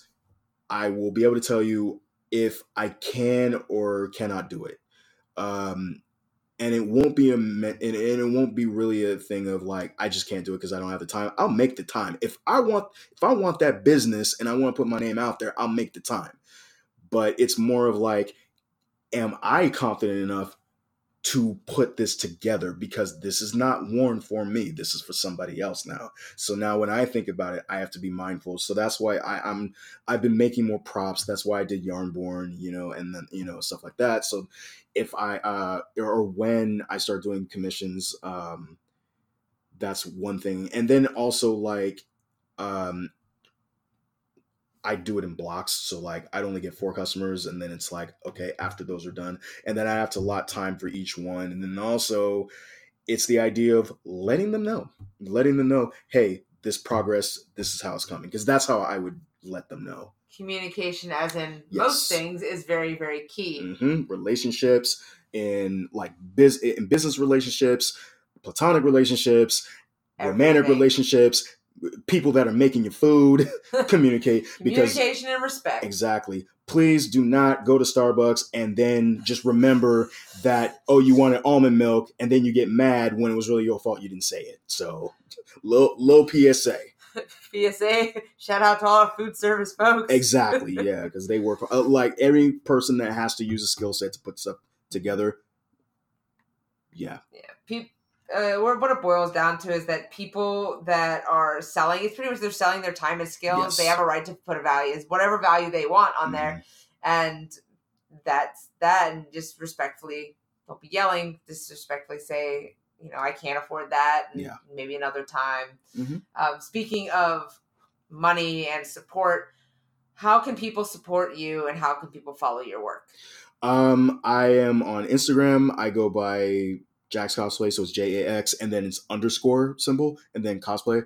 I have that. I also have my Twitter account, but I don't really use that as much for my cosplay, but I will. That one's under Cosplay Jax, but it'll say Jax Cosplay in all one word. So there's that too.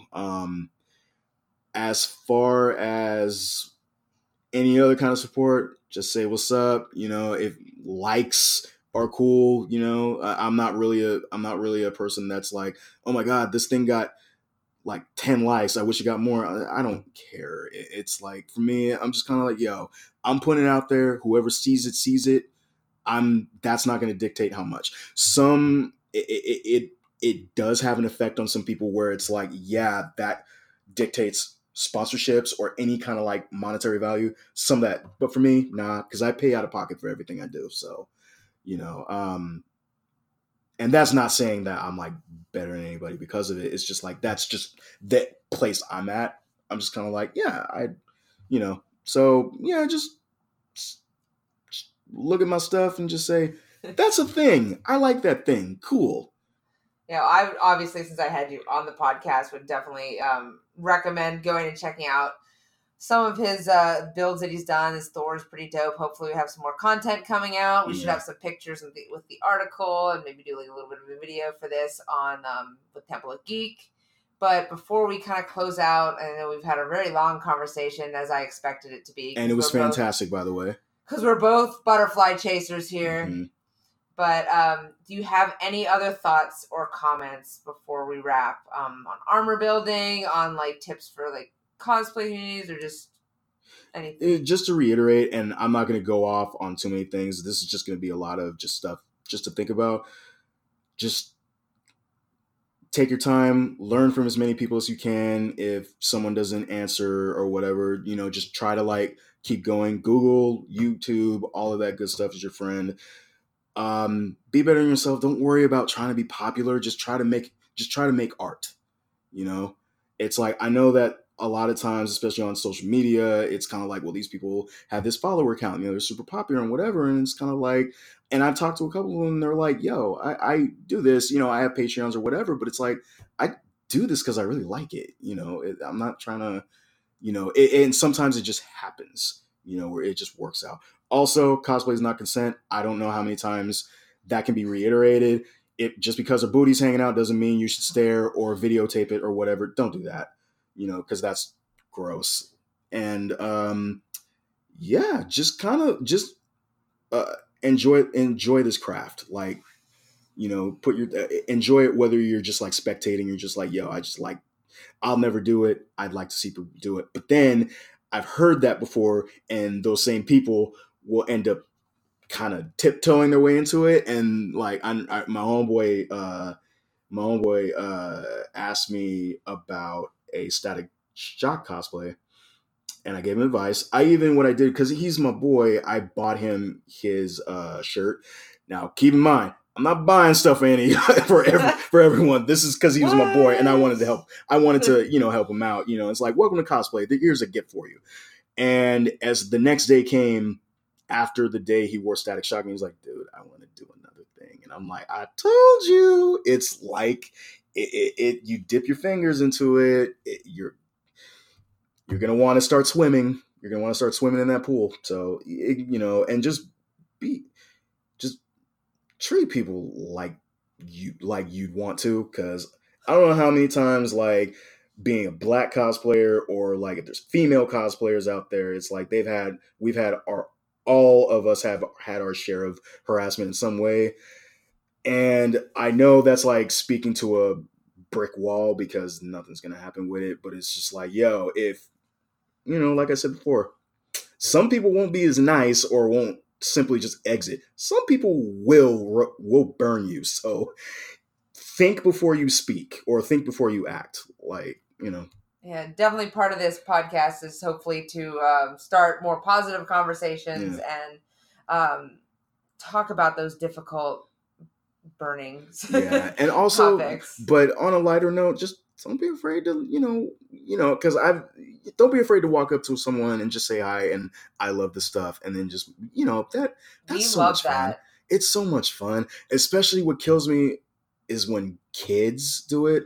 When I wore Cyborg, actually, no, I wore a Ghostbuster cosplay one time. This little black kid looked at me straight in the face. He was in awe. He was with his dad, and he stared at me. He was like, "Are you a real Ghostbuster?" And I almost lost it. And I was like, yeah, I am. Because for him, it's kind of like, I see myself in this character I've never seen before. And the cool thing about Ghostbusters is that you can just wear your last name. It's not like Magneto or something or whatever. But even if it's that, it's like, it's like you got a Latino kid that sees a Latino woman doing Wolverine. They're just looking like, yo, like, that's awesome. Whether it be that costume is awesome, or it's like, yo, someone in my community is doing a character I love. I love seeing myself in that, because that's important. The representation means a lot. Respect means a lot. Being mindful to your surroundings means a lot.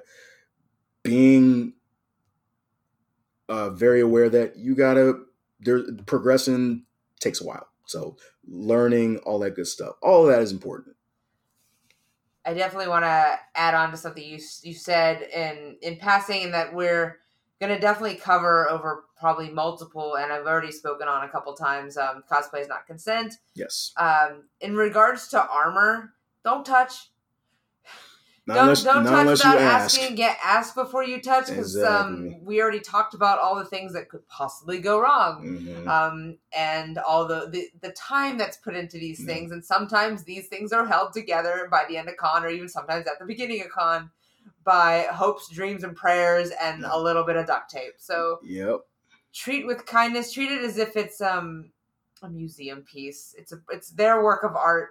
It might not look like it to you, or it might look like it is, but definitely take the moment and be very careful. Don't touch people or their props or their costumes or their stuff. Always ask permission. Always. Just simple as that. Same thing with pictures and stuff. We've gone into... Oh, yeah. We'll go into more detail in other podcasts, and then we've gone into a bit of detail in some other ones as well. But I think... And we went on a bit of another tangent, but I want to really thank you for coming on and having a nice long conversation with me. There are a lot more tidbits than just armor building in this one. Yeah. Definitely thank you so much, and thanks everyone for listening. Hopefully you'll join in for the next one. Thank you, guys. Thank you for listening to the Cause Life Hack podcast on Temple of Geek. If you want to check out some of our other shows, head over to templeofgeek.com, where you can find all sorts of things that pertain to the world of geek. As always, we want you to join in today's conversation, so please engage us with your comments and with your experiences. And don't forget to follow Cause Life Hack on Instagram as well for additional content.